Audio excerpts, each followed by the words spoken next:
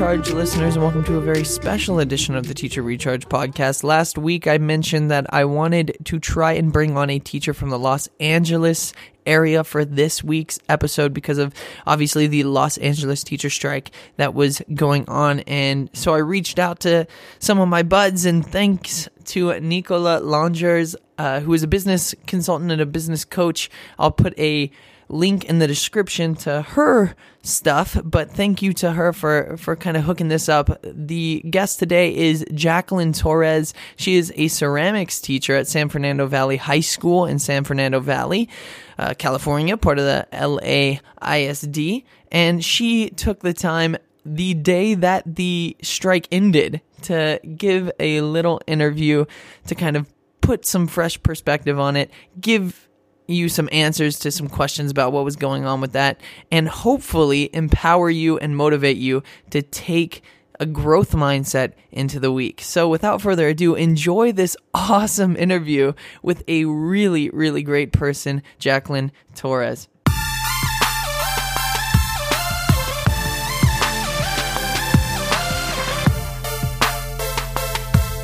Welcome back to another edition of the Teacher Recharge. This week, as I talked about last week, I said at the beginning of last week's episode that with everything going on in Los Angeles, I would love to get a teacher from the Los Angeles area on the show, and I've actually done it. Oh my gosh. So I have a fantastic guest on the show. Her name is Jacqueline Torres. She's an art teacher.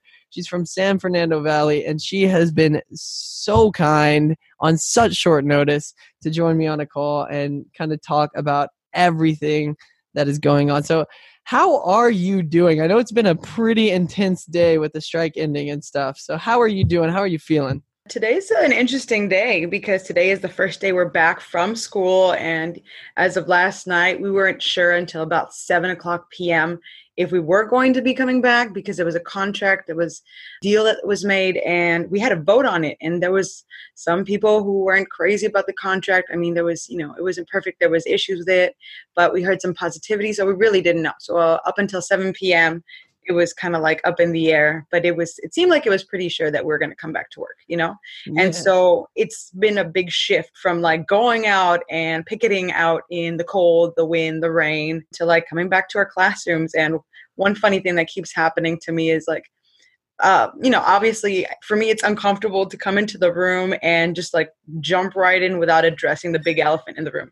So Every time I would speak to my students about the strike or bring it up, I would refer to like anything we did before. I said, yeah, so right before we went on break. And I'm like, no, we didn't go on break. I went on strike, Yeah. So, I'm like transitioning back into like normalcy again. And it's interesting. It's, there's definitely a different energy in the air, and walk down the hall is definitely different than I did before the strike. Yeah, so that's actually a really good segue into a question I really wanted to ask you was, first off, I don't think I asked this beforehand. What grade do you teach right now? I teach high school, so I teach everything 9 through 12. My classes are pretty mixed. Right. Yeah. So with that said, it's not something that you could just gloss over and say oh, that's a break, so how has that dialogue happened with your students? What has it been like? I know it's only one day in, but how have they reacted, and how are you kind of dealing with that? Well, it wasn't an entirely big surprise because right before the strike actually occurred, there was a tentative date for the strike set for the first week of January, which I think I'm going to say was the 10th. Yeah, that was the original date that we were scheduled. The superintendent tried to file an injunction and try to stop us from being able to strike on that day. So we actually moved it to the following week. Meanwhile, every day in the class, we were actually, addressing that, telling the students, hey, this might happen if this happens, X, Y, and Z. And so coming back, there was a lot of really nice, warm moments. The students, there was a lot of I miss yous and a couple of hugs. And the kids, they're totally on our sides. I think the community in general was on our side. I mean, we had 80% community support, parents, community students, organizations, businesses around. You feel that. I felt that from my students. And so as they came in, I'd already talked about it before we went on strike. So it was me kind of just seeing what they wanted to know and ask. And there was a lot of questions that they did have, but ultimately, I just kind of addressed why we were there, what came out of the contract for us, why some people may not like it, what our job is moving forward. So, yeah. So with that said, that's a great segue into that question. So what is why the strike? What was it? What was the contract? All that good stuff that you just said. Yeah. That would be great to hear. Yeah. So that was like my little teaser for that. Well, the strike is incredibly important for a lot of reasons. I mean, we are the second largest district in the country. And so it's pretty historic for that reason, just on the magnitude of it alone. And also, LAUSD had not gone on strike since 1989. And the funny thing is that there are some teachers currently at our school and other schools in the district that were there in that strike. So this is their second strike in those 30 years. So second largest district, huge strike. There was 30,000 teachers that were out there, and we had 28,000 other members of the community. And so the reasons why we were striking, well, first, a lot of people kind of thought that might be the primary reason, but salary was a reason, but it wasn't the main reason. They were propositioning the possibility of increasing class size, the caps up to 50 students per class. And so we're like, that's not okay. And so there were a lot of issues that we were facing. So obviously we have overcrowded classrooms. Like myself right now, I mean, we can barely get by sometimes. And teaching a ceramics classroom, that's kind of crazy and hectic. I mean, students are trying to get from point A to point B in the classroom, their lockers, moving things around, and things constantly get knocked and broken over, And that's just me. I know a lot of other teachers have other issues. We have understaffed campuses. A lot of schools in the district have a nurse that's only there one day a week. Yeah. And so in case of an emergency, and there's a lot of horror stories you can find, in case of an emergency, if something happens, if a kid has a seizure, if any kind of emergency, if you have something terrible happen to a student on the wrong day, you're kind of out of luck. If your nurse is only there on Thursdays and you get hurt on a Monday, then you're going to have some trouble there. And then a lot of schools don't even have librarians. So we have inadequate state funding, and we try really hard to make ends meet. Like in my school, they worked really hard to stretch out the resources we do have and raise money to get certain things like a full-time nurse, like a full-time librarian, but that's not something you get in every campus.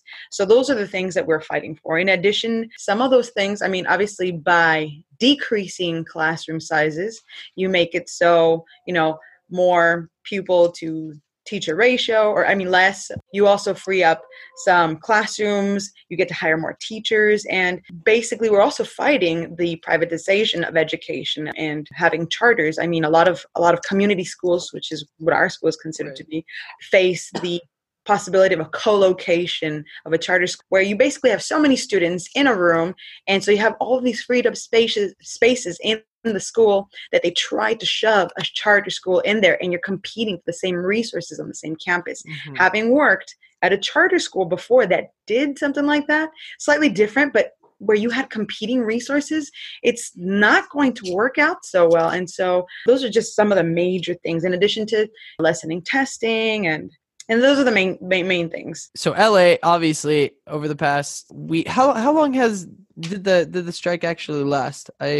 The strike lasted all of last week plus Tuesday this week, because Monday we were, it's Martin Luther King Day, so we were off. So it was 6 days. Okay, yeah. And so while this is happening, obviously LA has been, the spotlight has been on Los Angeles quite a bit, and I think the nation has been behind the teachers for the most part, which has been pretty cool to see. And I don't think you would know that because you're in LA, that's kind of an interesting little perspective there, because I get the perspective of being in Kansas and watching all of this unfold, which is really interesting. But a couple things you said. So you said that you had already been at a charter school before, and I don't think I mentioned that at the beginning, is that this is your 8th year teaching. So you've seen kind of all of this develop and all of that kind of go through. Also, another thing I saw on Instagram while I was kind of doing my research over this is someone posted a classroom size video. So they posted 20 students in the classroom. Okay, that's manageable. And then 25. Oh, that's still pretty manageable. Okay, still a few seats open. 30, that's okay. And then they got to 45, and it was people around the classroom standing and stuff. And it was just this crazy representation of just like, that is what you're looking at with that kind of thing. And then the possibility of there being a raise or whatever, not the biggest raise in the world. It's definitely something, like I said, the nation was behind you with all of this stuff. So today we're recording this on a Tuesday, the Tuesday that the strike actually ended. And so that kind of makes me want to ask, so what is the contract all about? Our contract, LAUSD's contract with the teachers was up in 2017. And since then, there hadn't been a new contract. And when they tried to negotiate, they came to an impasse. So, they had several conversations. When I first came into my current school in August, shortly, I believe it was in September, we had a vote all across all of LAUSD asking teachers if they'd be willing to strike. 98% of the teachers said they would strike. So once that happened and they tried to negotiate several more times, that's when we decided to go ahead on it. And finally, what came from the contract yesterday was not only did they not increase our class size, but they decided to decrease it. Now, it's not going to be instant. We're not going to go from 40 to like 30, 35. And in this semester, or even this year, it's going to take a few years. But that was the first thing. In fact, there's a clause in the previous contract that allowed them to ignore classroom cap size based off of the circumstances. And so they could increase it as much as they wanted. So that was the biggest deal for us. Right. So that was number one. Number two was was the salary. I guess that's number one. Number two, salary. So we're getting a 3% retroactive raise from 2017 to 2018, and then another additional 3% raise from 2018 to now. Won't necessarily, for some people, might not necessarily cover the losses in a week, but, it'll help a bit, Right. Then the plan is to have a full-time nurse at every school within the next few years. They're going to be hiring full-time nurses. They're going to be hiring full-time librarians, more counselors as well, and some additional things. There's going to be designations of community school. With that comes additional resources and funding. But those are the major points that we're having. I listen to a podcast called Up First from NPR. And what they were saying was like, there's quite a few little snags in it, I guess. I mean, it's definitely better than nothing, but there's still a few things that have yet to be decided. Like, how is all of this going to be funded? Like all of that. And I've heard things like the mayor is saying he just hopes that it's going to be funded. Things like that. And then also part of the way that they're going to kind of alleviate, I guess that is over the next like 3 years? Is that what it is? Like, as far as like the raises go and stuff? The raise is supposed to be effective, I believe, immediately. Not entirely clear. This negotiation, the contract for this is going to be up at the end of 2020, the school year in 2020. So we're going to be renegotiating again. And so things may change. But these are the plans going forward. Now, as far as the funding goes, after they were trying to negotiate and they had to get mediators to do fact finding, it was revealed that LAUSD had a surplus of $1.8 billion. Right, yeah, and I heard that too as well. Yeah. Yeah, and so you don't just sit on that much money. Right. If that's for a rainy day, well, it was pouring last week when we were out. Right, definitely. So, that's one part of it. They talked about presenting a new bill in 2020 that would change some of the rules around the income and property taxes, business taxes. And the incoming governor of California is talking about wanting to fund California schools better, because right now California is unfortunately about 41st. I've heard numbers in 41st to 46th in per pupil spending, but we're number one in per prisoner spending at about 75,000 to going up to about 80,000. And we're also the 5th largest economy in the world. So we need to do a lot better than that. Right. Wow. Well, we are almost at the break, but that is just super interesting to hear. What I want to ask before we hit the break is what this podcast is all about. And that's obviously helping teachers start their week off, on a positive note, all that good stuff. So my question to you, though, is being a teacher that's kind of been in the spotlight lately, is how were you starting your week knowing that this stuff was about to happen? Like, how were you starting your week off with a positive note? How were you going into Monday just ready to go, knowing that things crap might be about to hit the fan. And then also, like, I mean, we've already kind of answered the next question is like, how are you responding now? Like, how are you starting your week off and just ready to go when that first day of the week starts post contract, I guess?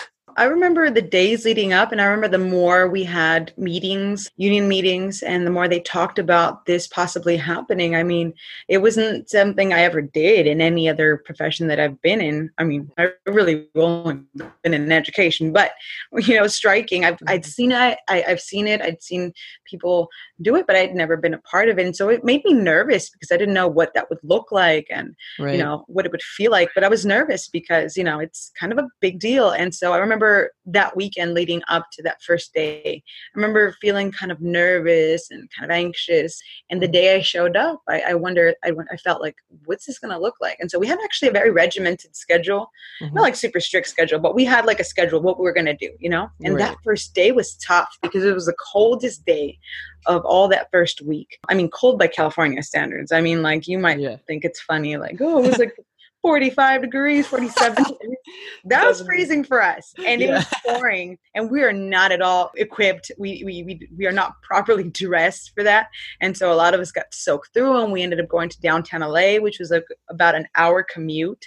And with a lot of people going to LA at the same time, it was a lot of traffic. And so it was kind of really crazy and hectic. But wait, whoa. Traffic in LA? No. I'm sorry. Had to mention it. Continue. Yeah. Sorry. But having survived that first day in that cold and being all gross and soggy, and feeling like we made it, made the rest of the week easier. And we started incorporating new elements into our picketing because we had a better sense of what we were doing. And so we have an awesome group of musicians, our music teacher and a couple of other teachers who play instruments. And they started bringing their instruments, and students started coming in, former students, alumni started coming, and they started playing. And that energizes so much. And it's funny because I think it was on day 3. I'm not sure if it was day 2 or day 3, where at every school, teachers were incorporating music into their picketing, into the protests, and for some reason, almost every school in LAUSD was dancing those days. And so if you go online and you look at some of the videos, you'll see teachers that are just energized. You just find it in you to stay energized and to have fun even. You just got to find the positive in what you're doing, because I think as the days moved on for me personally, it really struck me like how much bigger it was what I was doing than just like me and my students and my school. It was like a much bigger deal. We were really trying to save public education. That is going so legit. Like that is such a cool statement there's so much to go through there as well. Like people just coming together, first of all, like that's obviously the first thing to look at there. It's just like people coming together for a cause is beautiful in its own sense. But then like the musicians and all of these things, just the energy coming from other people. It just sounds like so many people were empowered by this. And what's awesome about it is not only were you feeling that, but the nation's watching you and they're getting empowered. I don't know if you've heard of this, but I think Denver on Monday, when this comes out, actually is about, I believe they're about to go on strike too. So it's just like, maybe there's like this whole like movement that's going, which is really cool. It is much bigger. And I'm glad that you brought that up. That is such a cool perspective. But hey, we are going to go ahead. We're going to take a really, really quick break and we will come back. And you know what? Forget everything else. I just want to kind of get to know Jacqueline right after the break. Get up, get up, get up, get up, get up, get up. And we are back on the interview with none other than Jacqueline Torres from the San Fernando Valley. What is that the name of your school or? Yeah, there's a lot of San Fernando in there. So I'm from the San Fernando Valley, city of San Fernando, and the school is San Fernando High School. And that is your alma mater as well, right? Indeed, yeah. That is so cool. What a dream, coming back and giving back what it gave to you, which is awesome. So a little bit, I said before the break that we spent the whole first part of the episode talking about the strike, all that good stuff. But now let's acknowledge that you are in amazing person. I mean, 8th year teaching as an art teacher, ceramics teacher. I mean, obviously tons of experience there. Obviously, you're a very empowered and confident individual. So first thing, I really want to get in before we get into story time, because I love story time. Everybody knows that. I just want to ask a really quick question though. And that is, what is something that makes you unique? Like, what is making you when it comes to teaching? I guess there's a lot of things that I do in my classroom. I don't know how unique they are to other teachers, but I started doing it more so this year. But I stand in front of my door and greet my students every single day. I don't have any special things that I do. I just greet them, and that helps me remember their names. But I mean, I'm really nosy.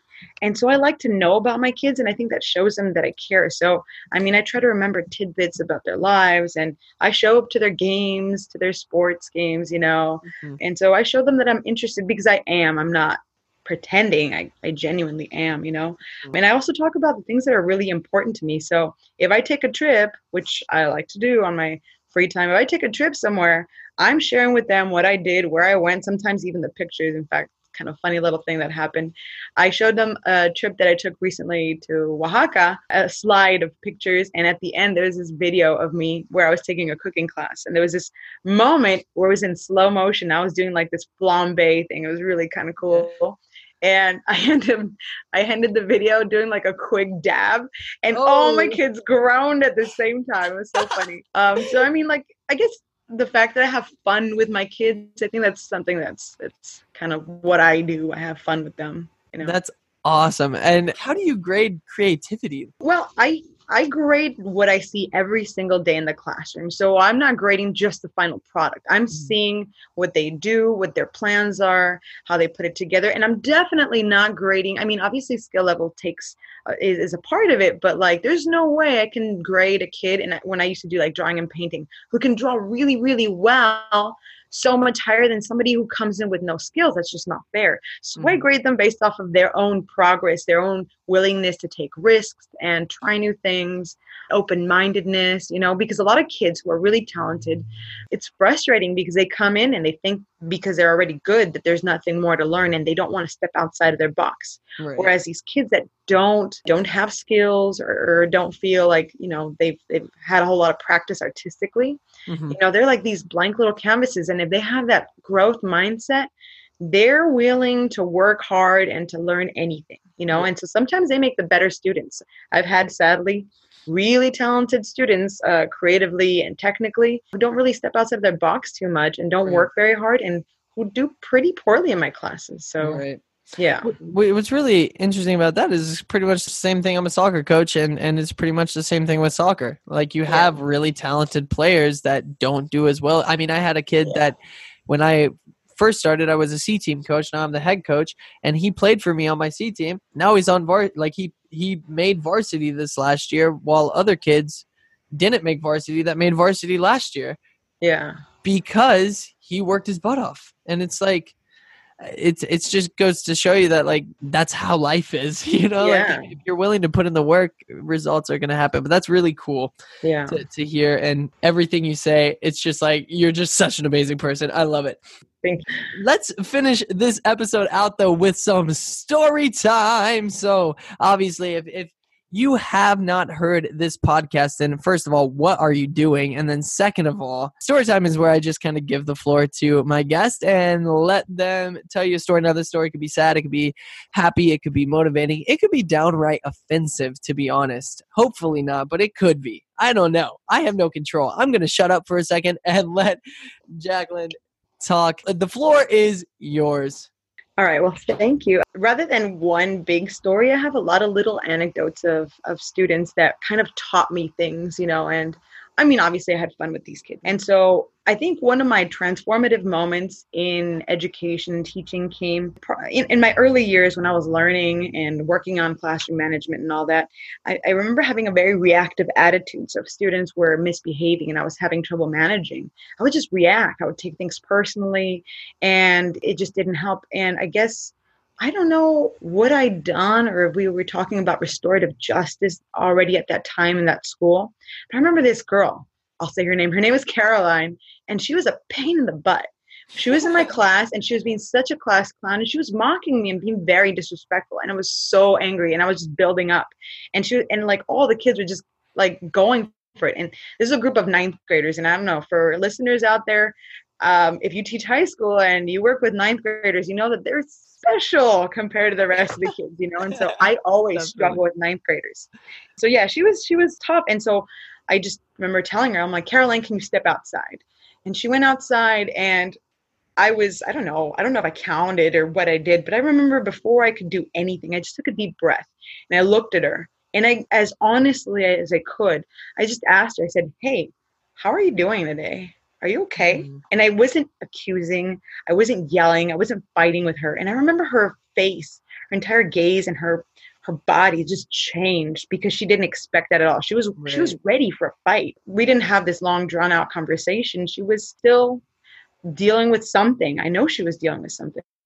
But after that day, after that moment, she did not become an exemplary student, but she was a lot more respectful, a kinder person, and she didn't have that attitude, that behavior problem with me. She still needed to work on her work ethic, but that changed. And so that was a very transformative, I guess, moment for me. It changed the way I approached moments like that with students. Another student, I don't have as much to say about this, only because it was something I learned about on the tail end.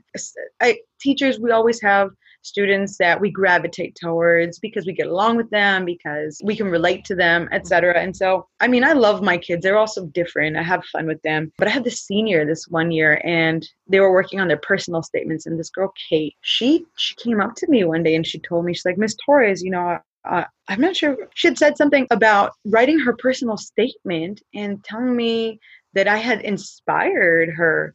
And this was such a shock because I didn't have an extra like close relationship with her. And what that made me realize was that whether you know it or not, there's so many students that you don't even realize are really paying close attention to you, you know? So I try not to take myself seriously because, you know, I'm kind of a goofy person, especially in my class, but that made me take what I say and how I say it to my students much more seriously because I'm like, somebody is always listening. Yeah. And I've had other things with other students. I've had some things happen with some male students that were also pretty transformative. I have this student whose name is Sunny, and this kid also I worked at a school that worked with kids with a lot of behavior and academic issues. And Sunny, which was his nickname because he had a really long name in Thai that most of us couldn't pronounce. Mm-hmm. He missed like a whole year of school and he was in trouble with the law and he'd gotten to jail.